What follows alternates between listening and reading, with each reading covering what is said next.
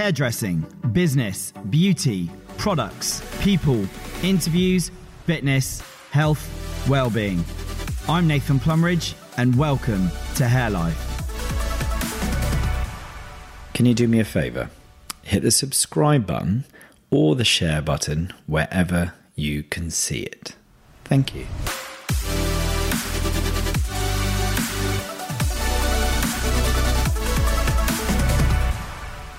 My guest on today's Hair Life is a multi-salon owner, a multi-award winner, and he is part of the new generation of forward-thinking salon owners who are challenging the norms by giving his team and his guests truly something different.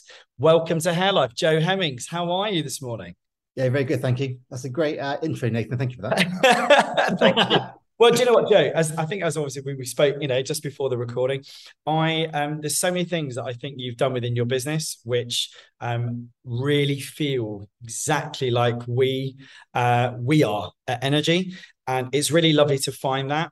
I think there is a new generation of salon owners that are hitting the market that have almost been a little bit unheard, because we've had all the kind of what I class as the big boys.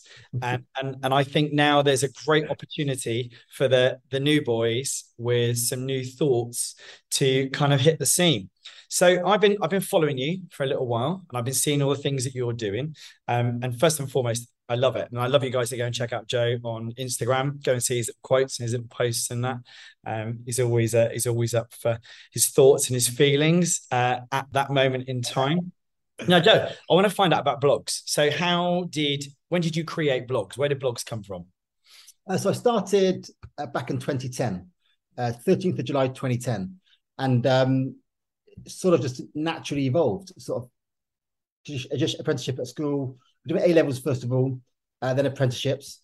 And I was one of those people that was talked out of hairdressing by the career advisor at school because not seeing as a great career. And I think probably ever since then had a bit of a bugbear, to try and sort of prove people wrong that it can be a great career. And then worked in a couple of very good salons, did a bit of self-employed after that. I wanted to sort of get a feel for accounts, paperwork, and understand it from a very small point of view, and then opened my own salon and went from there, really. And that was just a bit of naivety in the time, sort of wanted my own shop, and went for it, and just learned a lot more lessons than I thought I was going to learn, and what it's really like straight away. Mm-hmm. And how was that? I mean, initially, it's very scary when you suddenly step into the world of having a business, and ultimately, did you employ people straight away? I actually had no one for the first year.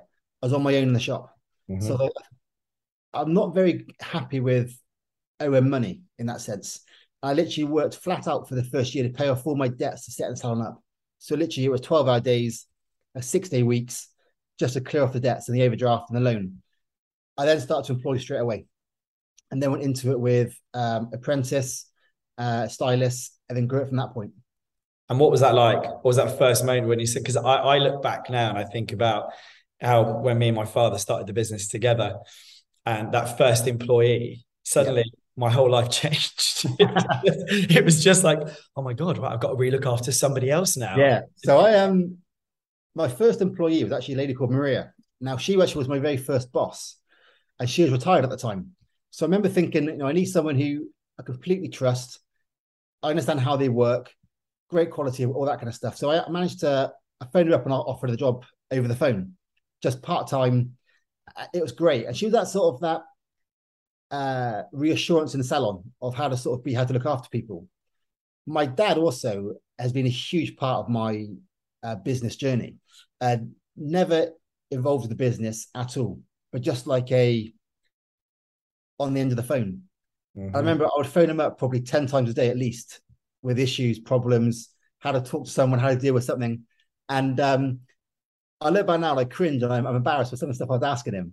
But it's just, he was always there for me. And I'll be up on the phone till 1, 2 in the morning with him, discussing problems, issues. And he's never been involved in hair world at all. But he's run and employed people himself in his business. And he's now retired now. So he always gave me great feedback, great honest advice. majority of it came back to being be a good person and go with your gut feeling. That's always been his two main sort of bits of advice. It's interesting because I was going to ask you, like, who's been that inspiration? It totally sounds like it's been your father in your 100%, life, 100%. which is an amazing thing for his son, because I mean, I feel really fortunate that I spent 16 years working with my dad. And I had many in a crazy, sort of many an argument, but also many incredible moments. And he was a very experienced man himself, had multiple salons. Wow. And for me, and it sounds very similar, that having that support, that kind of structure that you could pick up the phone and call, changed a lot of things for your business. Well, I remember, when I was doing my A-levels and I was working as Saturday boy, sort of sweeping up, shampooing, teas and coffees. And I absolutely loved it. Like, it was such, I love Saturday work. It was such a great fun. I remember sort of talking to my dad about my career after A-levels. And I grew up in a little village called Stone Easton, where there's nothing else around apart from, there's no bus stops, no local shops, a few farmyards and that kind of stuff. So to go to hairdressing was almost unheard of. And a lot of people were sort of trying to say, oh, you're crazy, don't do it. You've got A-levels, do it.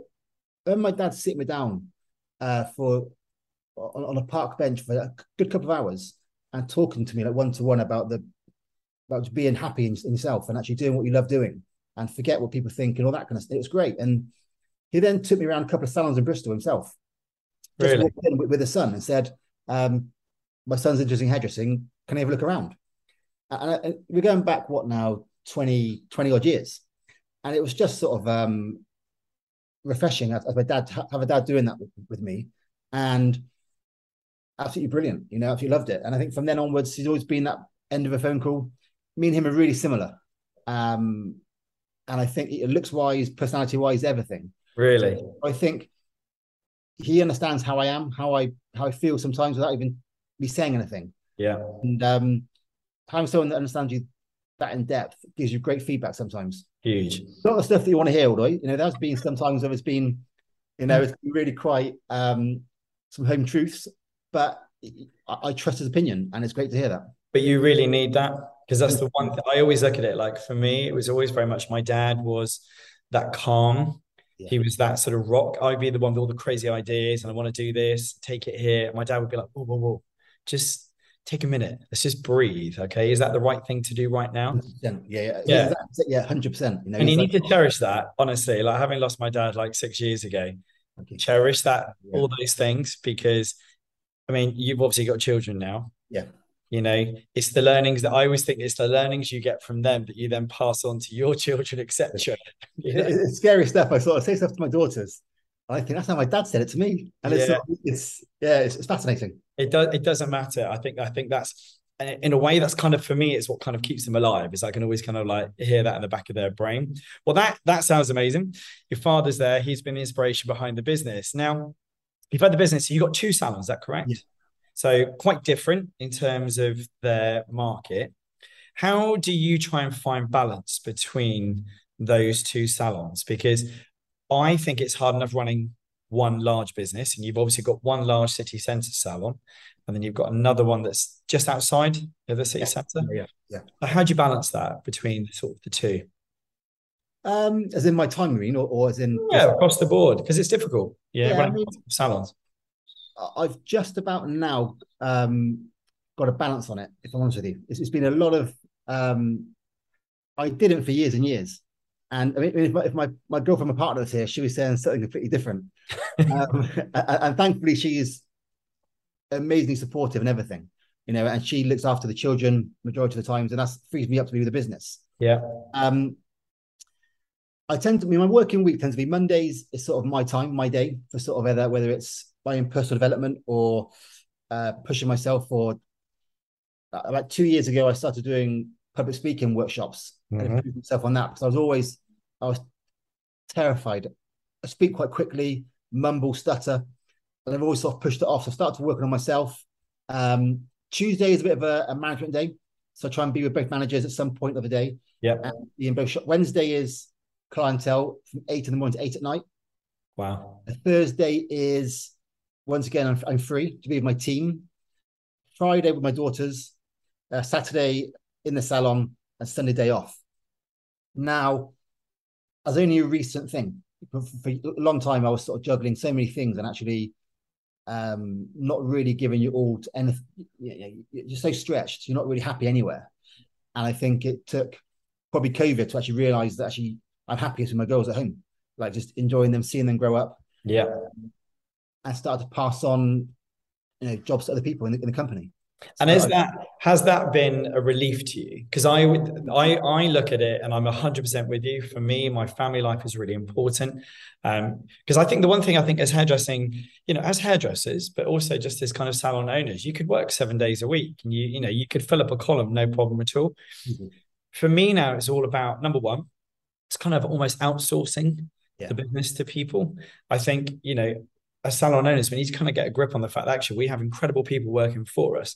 And actually your team want responsibility.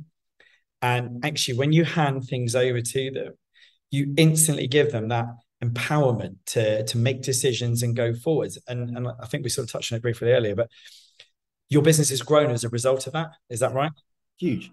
I mean, completely. And it's something that I hated doing. And I didn't, well, not hated, that's the wrong word to say. It wasn't something I naturally wanted to do because I was sort of, from day one, always had it myself. Mm-hmm. Always held all the strings, made all the decisions. And it was something that it's my business, is my way in a way. But actually something I've really been aware of in the last few years is that's a wrong attitude to have as a salon owner or business owner, I think, full stop. And actually having people alongside you in the business who make decisions that actually have an impact on the business. Mm-hmm. I mean, Hannah, who's my sort of people manager, she interviews, she recruits, and she offers jobs out. Brilliant. Ellie, who's my in charge of all the finances and the budgets, she literally, if I want to buy something for the business, I go through her first. Mm-hmm. She's in control of the money. Yeah. And it's how it should be, It's sort of Maria, who does the education for us. I literally sit down with her once a week and go through what's going on. And I trust what she says. If she says it's not quite right, it's not quite working, what can we do? Let's change it. And it's something that I think to run a business successfully in a correct way where everyone's happy, mm-hmm. and you're not just frazzled at all seams, you have to delegate. And seeing my kids in the evenings. And I do feel guilty, because I leave the salon some days on a Tuesday and a Thursday at 4 o'clock, say. I sort of maybe start at 7, 8 in the morning and leave at 4. I get home for them, dinner, bath, and bed. And the girls are in bed by 7:30, 7:45, mm-hmm. and the team's still working. And you do feel guilty. But my team do the same thing. When they've got kids, they're doing dinner, bath, and there's no difference from me to my team.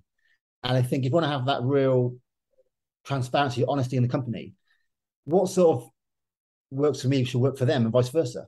Mm-hmm. And it is that my managers can make decisions probably far better than I am. So I'm trying to juggle so many things in the air. Yeah. I'm always trying to sort of a little bit of that, and we'll make it work somewhere. And that's the culture base. Yeah. You see, I know people, and it's really interesting because I mean, the guy I trained with, we were chatting about this morning actually before the show. Tom is ex-England, Exeter Chiefs rugby player, fantastic rugby player. And everything always reverted back to this culture. And it's always the one thing. And this whole series that we're doing and that you're part of is all about that kind of service and the things that we can do within our businesses to make change and be different.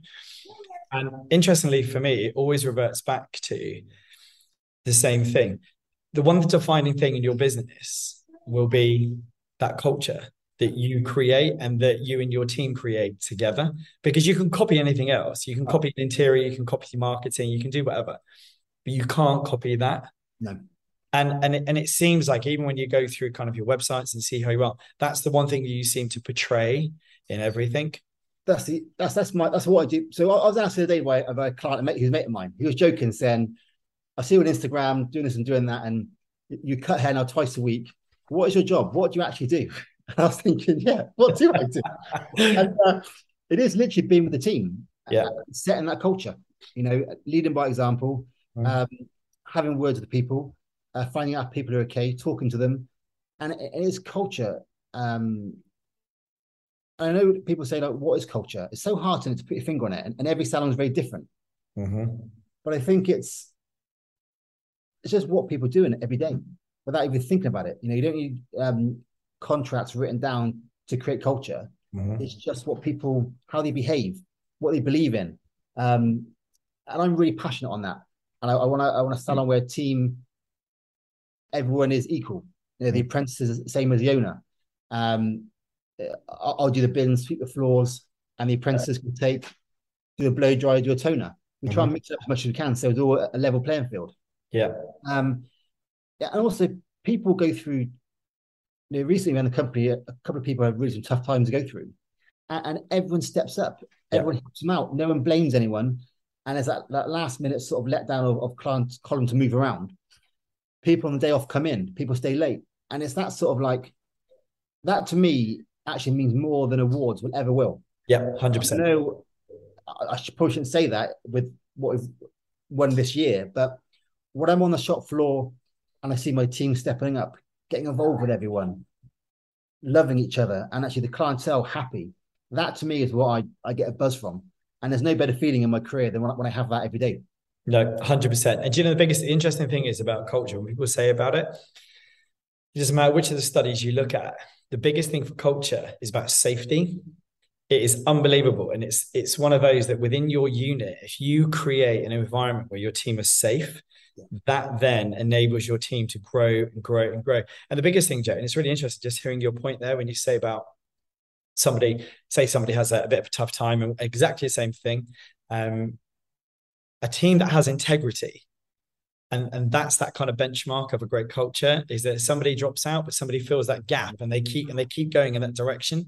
There's so much of that I think you're part of that generation. I feel like our business is part of that generation, and it's something that I want us within the industry to really start pushing. I mean, you said this about feeling safe. I mean, we've all worked for bosses in the past where you're terrified of making a mistake, and you're going to get an absolute rollicking on the shop floor or in front of people. Yeah.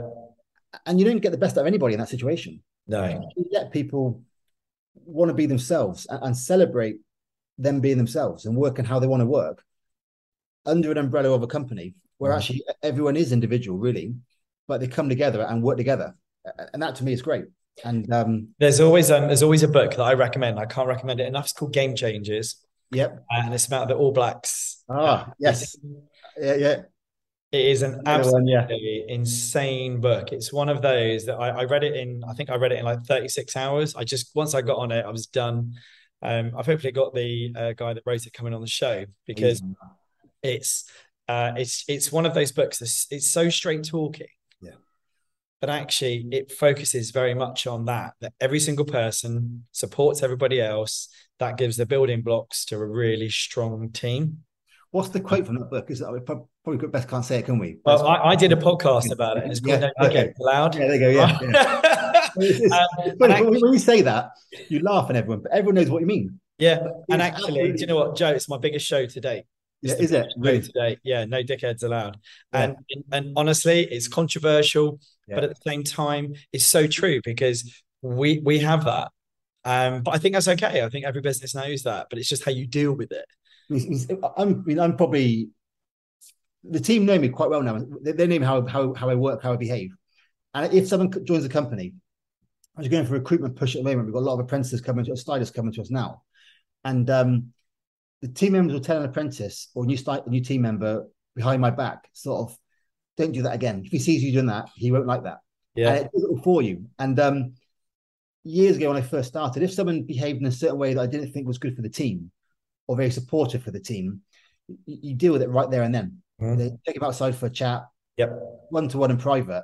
But you just ask them why that happened and why that's. And normally it's because in my last salon or my last boss, and it's like, well, forget that in here. We didn't behave that way in here. We're a lot more sort of different. And, having those one-to-one chats, however awkward it is, and it is awkward sometimes, you have to do it from day one on a really sort of like. Oh, unbelievable. It's interesting because I think this is that other bit. I mean, there's a few things that we're going to discuss here in a minute. But I think that's where it's changed as a boss, generally, is that your role has changed so much. When you say about having less time on the floor, you're now spending more time actually working with the team and actually having those little tiny, like you said, little one-to-ones, every month or every couple of weeks, and just, checking in on them and just seeing where they're at. And I think that's where the industry needs to start, shifting. So my managers do a lot of the appraisals, which is really in depth, breaking down the performance in and almost making them think about their own column. How can they build it? What can they work on? Literally, but on a daily basis, I'll ask all my team members how they're getting on. Mm-hmm. How's your boyfriend? How's your mum? How's your partner? How's your children? And that's really what I around both salons doing that. Just making sure, and you can sort of pick up things straight away. Yep. If their mum's poorly or their boyfriend's going through a tough time at work, and the knock-on effect of that onto them is huge. We're all the same. If I have problems at home or kids, partner, anything, I'm not quite right in myself. Mm-hmm. Then understanding our team are like that thing. So we can't expect them to perform at a certain level all the time. It's impossible. And if they are going through tough times or the family or challenges, which is just natural, we have to actually understand that and actually give them time and actually allow a little bit of imperfection, just a sort of the human, the normal. Yeah, that's the safety element. Yeah. You're creating an incredibly safe culture, which I love. Now, Joe, what I started to look at, you mentioned it a minute ago, but just going back a little bit, is there any time that you've had kind of like a low ebb? You've had a low ebb in yourself or within the business, but then something's inspired you to kind of get you out of that. Is there a moment that you can think of? I've had one time actually, which was for me, it really challenged me to the maximum. And actually, once again, it was either sort of, I think, just opening our second salon. Mm-hmm. Now, there was a huge delay I signed the lease, huge delay, and the unit was a brand spanking new unit. We had water pouring through the ceiling and coming through the ground. And I signed the contract, and the developers of the building said, "That's yours now. Off you go," and they were refusing to put it right. So I had huge debt set up, a wage bill I'd already recruited staff to work there. Mm-hmm. So I had wage bill. We then found out we were pregnant. Well, my partner was pregnant with our first child. I was going to say, Jesus, you're worth a fortune now, Joe. That's a huge moment in life, yeah. My partner found out she was pregnant. And I'm going to be your manager, mate, I tell you. Yeah, there you go. And that was sort of, and all this happened at the same time. So I had about a 2-year legal battle going on where the costs were just going through the roof. Wow. It was tens of thousands of pounds in total just going out in that period of time. My partner obviously went down to stop working. So my salary became the main salary. Mm-hmm. But having now one salon not open, one salon open, mm-hmm. the profits are gone. So literally we had zero income. We lived in a 1-bedroom flat. So I was on the sofa sleeping for about a year, pretty much. Emily was in that's my young one here, man. That's and right, my partner was in the bedroom with her eldest to try and get to sleep for myself. And it actually was my daughter that gave me inspiration, because she was we had nothing. We had no money. We had debts and money going out on a weekly basis, and it was the happiest I'd ever been, funny enough. Mm-hmm. Seeing my daughter and being with her, she didn't care at all. She didn't care about her dad having 2 salons. She didn't care about fancy cars, flash dinners. All she wanted was her dad's one-to-one attention. Mm-hmm. And it was that inspiration that actually made me think, well, there's more important things in life than this. I've been on the phone with my dad numerous times saying, "Dad, I can't do it. I want to pack it in. I'll close the salon down, go back to one salon." And I was quite embarrassed by saying that for quite a long time. I'm not embarrassed anymore, because it was that sort of reality check of, can I do this? I pushed myself to this limit, and it's come against a bit of a brick wall here. Yeah. Can I do it or can I not do it? And actually, numerous times of talking through him, and obviously the developers are still saying, "No, we see you in court," and the court bills and the legal fees were going through the roof. And you're thinking, just stop that, leave it alone, and carry on. Mm-hmm. I remember thinking to myself, no, I want to be able to be around for my daughter. If I have what I've got now, I've still got to work a lot of hours to actually provide for her. Yeah. But actually, I do want to be at home with her, doing the school drop off, being at sports days, that kind of thing. And it's not about the flash lifestyle, it's about being at home with her and still paying your bills to live. And it was that really triggered me into, just get through it. Like, I remember Emily, my partner, super supportive. She's not interested in like all the flash stuff in life. She wants to just be happy, healthy, and loved, and that's all she wants. And a big reality check for me at that point was actually that before that moment, unfortunately, I really got into the world of being a bit greedy and probably not being the good employer or the boss that I should have been. And it was all about me a little bit. I did have fancy dinners, drive the flash cars, thinking that made me happy.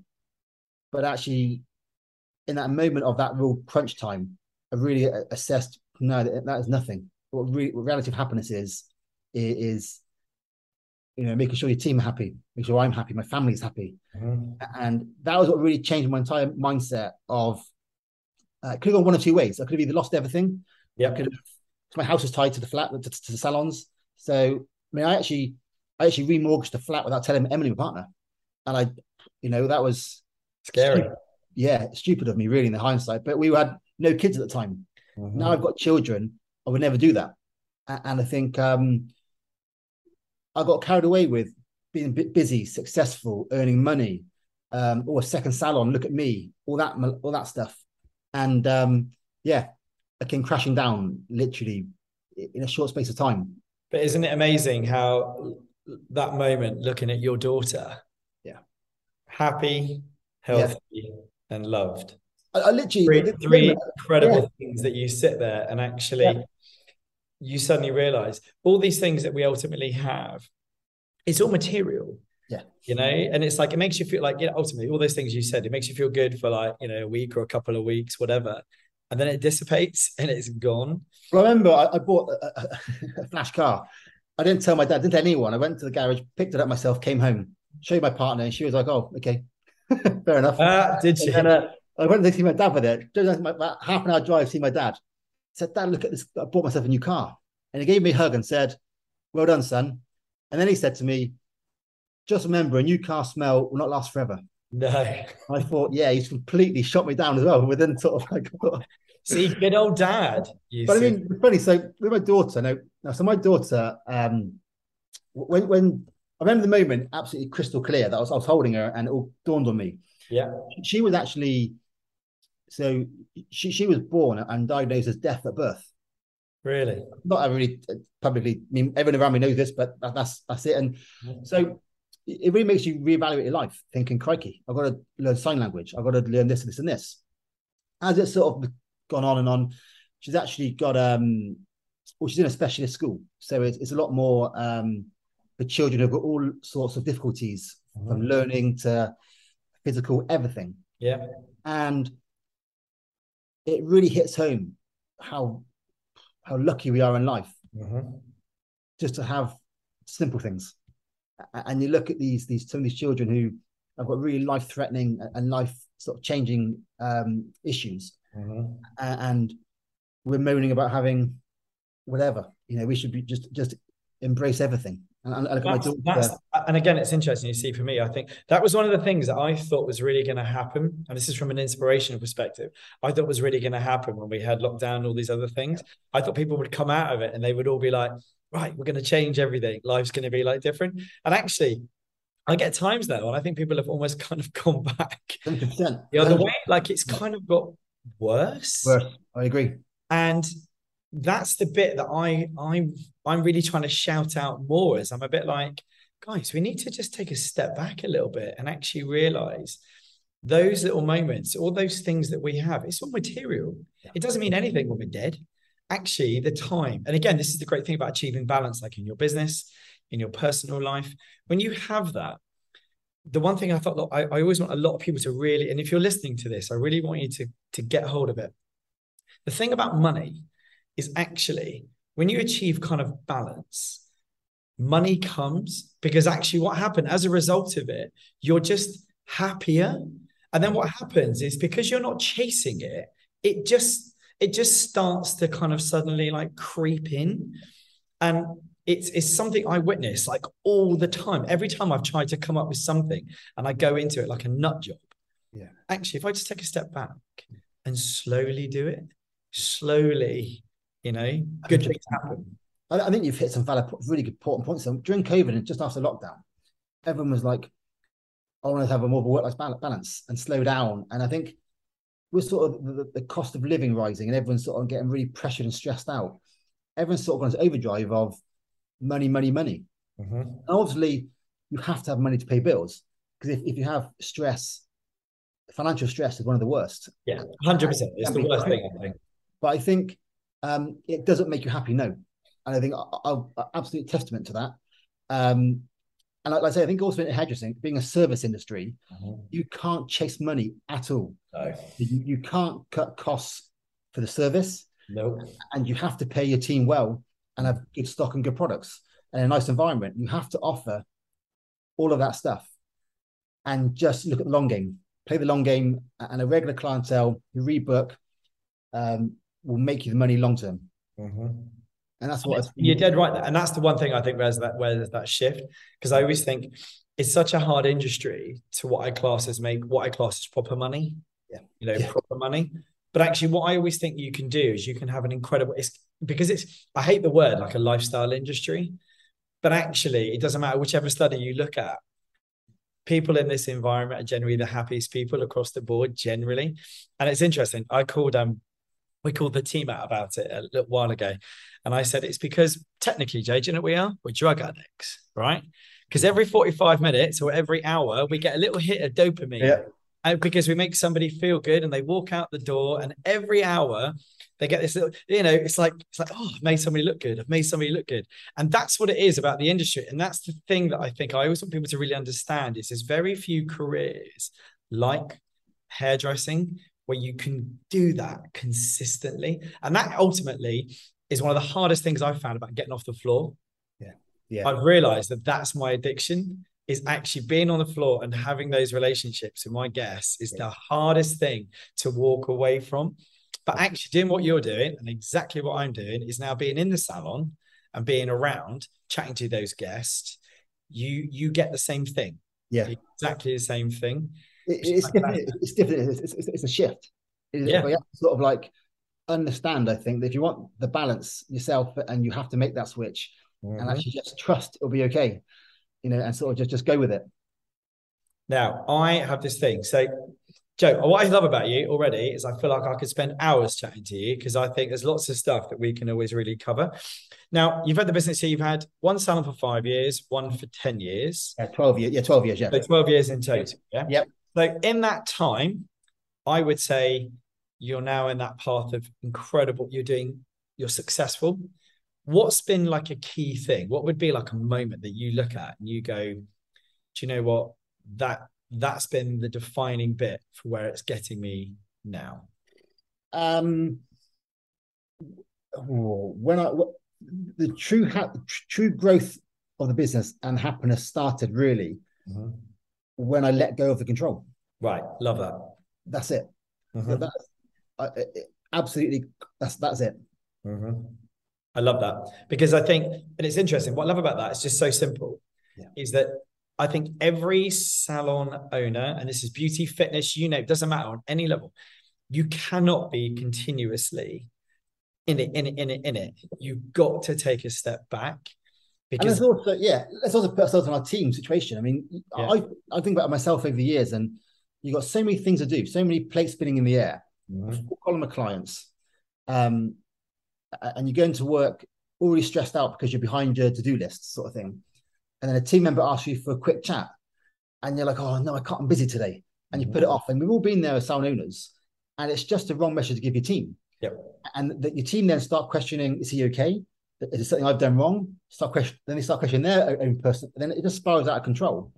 So I think by letting go of the control and having more time, everyone's happier in the company. Because no one's second guessing what the boss is feeling, how they're feeling, what's going on.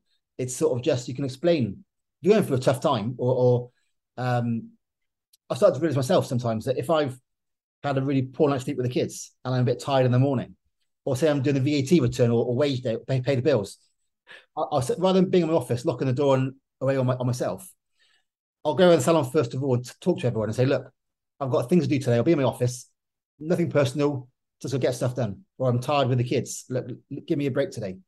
And I think just having that, letting the team know how you're feeling, sort of puts them at ease straight away.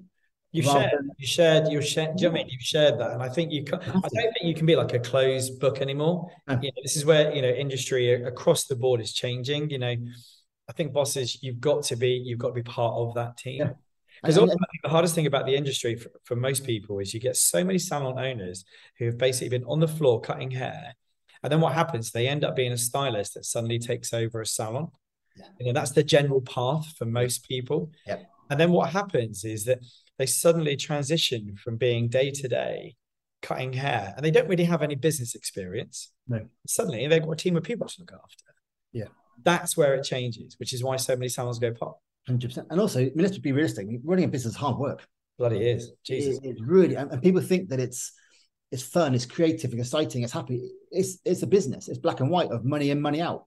And you're managing and you're employing team, and there's challenges, and it is extremely tough sometimes.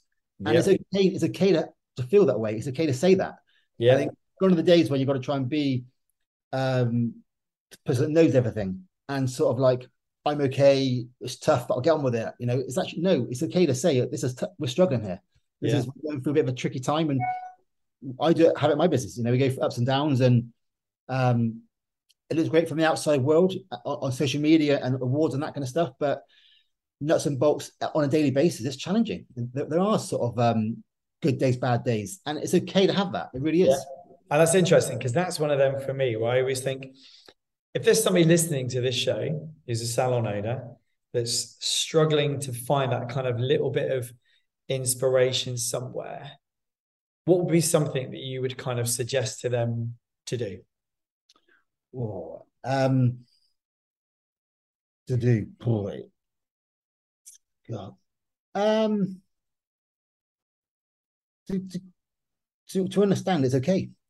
To understand it's okay to go through tough times, to feel down, to feel low. That's perfectly normal.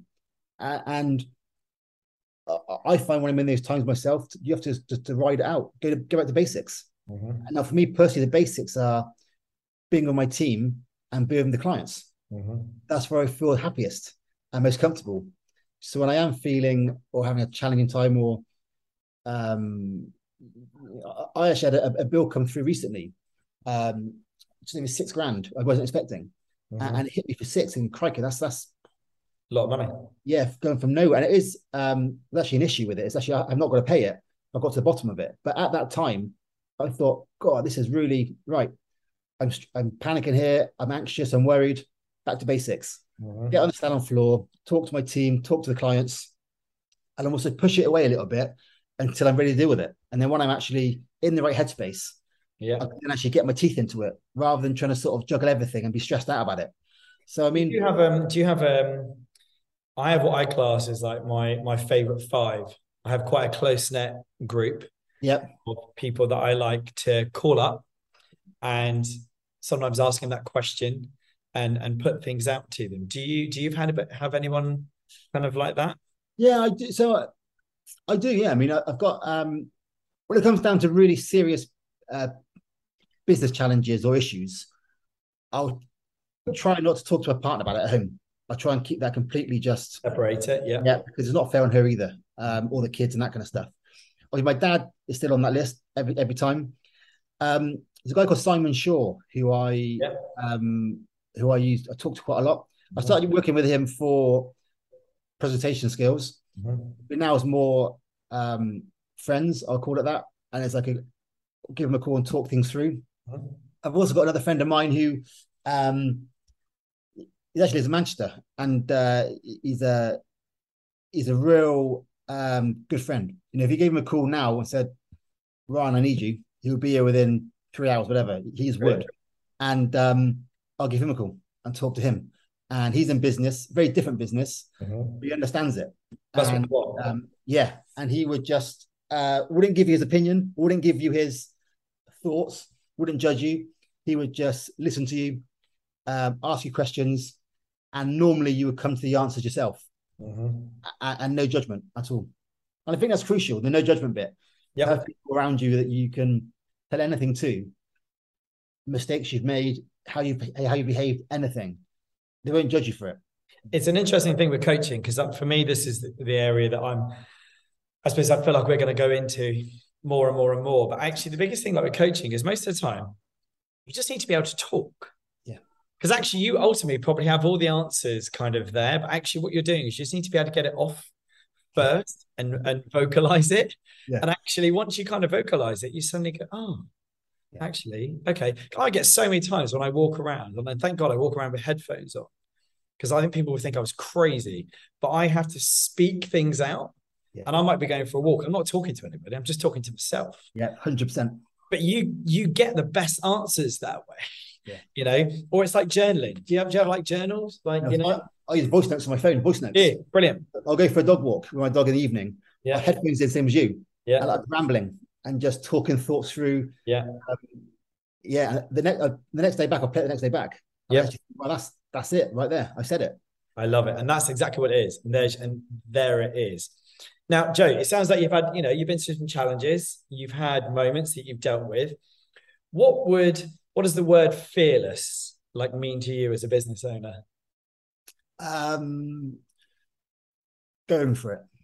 Going for it. Yeah. That's it. Yeah. That'll be it. Fearless. Yeah. I mean, I am less fearless now. Yeah. I actually, the business is going to be, I'm going to expand the business in 2024. Yeah. I'm putting plans in place for that now. And I need to be mentally in a space where I can be fearless again. And by that, I mean literally all out. Leave nothing in the tank. Yeah. And that is, yeah, that's investment financially, hours working wise, all in. And that's good that you're preparing for that. Yeah. Because I think that's the thing for me. I think sometimes being fearless is when something stands in your way. It doesn't matter what is in your way. You're just going to be able to go over it, around it, under it. It doesn't make any difference. You know, that's another great book. Yeah, The Obstacle is in the Way. Another great book, you know. And I think that's the thing for me, is that when something is in front of you, it doesn't matter. You're just going to deal with it. If I even go back to this, I mean, going back 2 years, I never would have been sat doing this ever. It would have been a straightforward no. Yeah. Instagram, talking to a phone, forget it. I mean, I remember the first time I ever actually won an award. I got on stage and handed the mic to somebody else. There was no way public speaking I was ever going to do it. Yeah. So even being fearless in myself doing this, is it just all in, go for it, you know? And if I love that. I can't do it, if I make a mistake, I'm okay with that. Yeah. I can accept that. And I always sort of think also myself with business and anything I do in life, I always think, if worst came to worst and something happened and the business closed down, whatever, if it's through my own decisions and my own sort of being gambling or fearless and going for it, yeah, I can accept that because I've gone for it and I'm okay with that. Or if I try and do public speaking and I goes awful, I'm okay with that because I've pushed myself to that level. Yeah. You've given it. Yeah. If things happen that are out of my control, that stops me doing it or whatever happens, I can't accept that. That's it. And it doesn't sit well with me at all. No, not at all. And I can totally see that. It's always interesting because for me, I think based in the industry that we do each and every day, I'm also really inspired by the kind of the learnings that I have each and every day. And I don't know how old you are, Joe. I'm 45 and 39. Yeah. Right, there you are. You see? Yeah, February. Yeah. And I feel one of the best things about this industry as well, generally, is that I learn so much from my guests being on the floor. I get so many snippets and so many takeaways, but also, I think you mentioned it earlier, I always look back to even the kind of a grieving process that I had with my dad. My counselling almost came from my guests. Yeah, yeah. Because they spoke about it. Yeah. And it's one of those things that, again, I always really cherish. I cherish those moments that we have on this floor each and every day. It is so true, actually, that is. I mean, it's our guests tell us everything we need to know. Yeah. About the business, changes, improvements, our life. I mean, how many of my clients tell me if on like a Wednesday, they might say, "Are you okay? Yeah. You look tired. You look stressed out. Are you all right? What's going on?" And clients pick it up, and you think, oh, so they are a great source of our knowledge, of accounting, everything. They really are. Yeah, on every single level. Well, Joe, I always feel like there's a whole list of things that I've got here, and I write notes as I go through. So if anybody's listening, they know that I write notes. I do like this thing on some of the shows where I class my final 5 little questions, and they're quite quick fire. Yeah. I always like them because they're a nice thing to sort of finish on. What's the biggest thing you think you've learned in the last 12 months? Wow. Quick fire. I should be quicker. Should be quicker. Let's do that again. Let's start again. I'll fill the gap in for anybody listening. Joe's just left the room to make a cup of tea. Things I've learned in the last 12 months is simply listen to my team. Yeah. That's it. Literally, put the team first. Listen to the team, 100%. I love that. Let's go with. I do this. I just pick them out, so I hope you don't mind. Go on. What's been the favorite piece of advice that you've had, and is there a worst piece of advice you had that you haven't listened to? Worst piece of advice. It would have been regarding a team member. Yeah. When they had a fully booked clientele. Yeah. Guaranteeing clients. Everyone was telling me, take them on, they're a superstar. Yeah. And I didn't, because culturally they were wrong for the company. Yep. Just done that. Once again, money, forget it. Culture is more important. Yeah. Piece of advice. For my dad, he always just says to me, go with your gut feeling. Yeah. Go with your gut. That's it. I love that. That's good. It's simple. I mean, it's very simple, but for me, deep down how you're feeling. Yeah. Of having someone say that to you, it gives you the confidence almost to go with it, because they're saying what you're thinking is correct. Mm-hmm. So believe in it. I think that's when we question things too much. Yeah. I always say, like, you've got the 2 little things on your shoulder. You've got the devil, and then you've got the little angel. And actually, you've always that little person in your head sometimes telling you. Yeah. And I think that feeling that you get, I think you should always go with it, because it's always been the one that I've always had the best results of. And when I've gone against it, that's a bad thing. Always, and also you regret it and you resent it. Yeah. When a little thing happens, then you blame it straight away. Mm-hmm. And then that resentment builds up. Yeah. And that's just not healthy for yourself, for a team member, or anyone, because it's just, you blame yourself really, but you take it out on somebody else. And it's not healthy. It's not good. No, not at all. What's the first thing you do in the morning and the last thing you do before you go to bed? In the morning, the kids. Yeah. Normally they jump on me in the morning. Yeah. And I normally have a shower in the morning. With the kids. I have a bath together with the kids every morning. Yeah. Last thing I do at night. As bad as it sounds, check my phone probably. Yeah. It's amazing how many people do that. And I've got this real big thing about sleep. Yeah. So sleep is something that we're discussing over the coming weeks. And I've got all these different things. And I'm like, people with phones at bed, turn them off. Don't worry. I love to stay. I go upstairs, talk to my partner, say I love her, give her a kiss and go to sleep. But actually it's check my phones, check emails, check WhatsApp. Naughty. You're a busy man. You sleep better. Very bad. And what's one thing you can't live without? My kids. Well done. Excellent. I'm so glad you said that. Yeah. I've been really shocked. I've had people that go, oh, my phone. And I've looked at them and gone, what? Yeah. What are you talking about? Family. Kids and family, yeah. And what do you think is a rule that if you could create a rule that we should all maybe abide by, what do you think? What would that be, do you think? I'll probably go for an old-fashioned one, treat people as you treat yourself. Yeah. That'll be it. That's something that I try and think, in the business. If I was in that team member's point of view, going through what they're going through, or let's put it black and white. I'll do the kids drop in the morning, school in the morning, and if the teacher says to me, Joe, you've got time for a quick chat. You've got to say yes. Like, you have to speak to the teacher about your child. So talk to the child. You then leave there 10 minutes late. You're stressed out. You're rushing to work. You're calling the salon on your phone, which is illegal, saying, I'm running late, my first client. Yeah. Run through the salon door, and then you're stressed out, run behind, you let everyone down. So as a salon owner, understand that. Don't give them a rollicking for being late.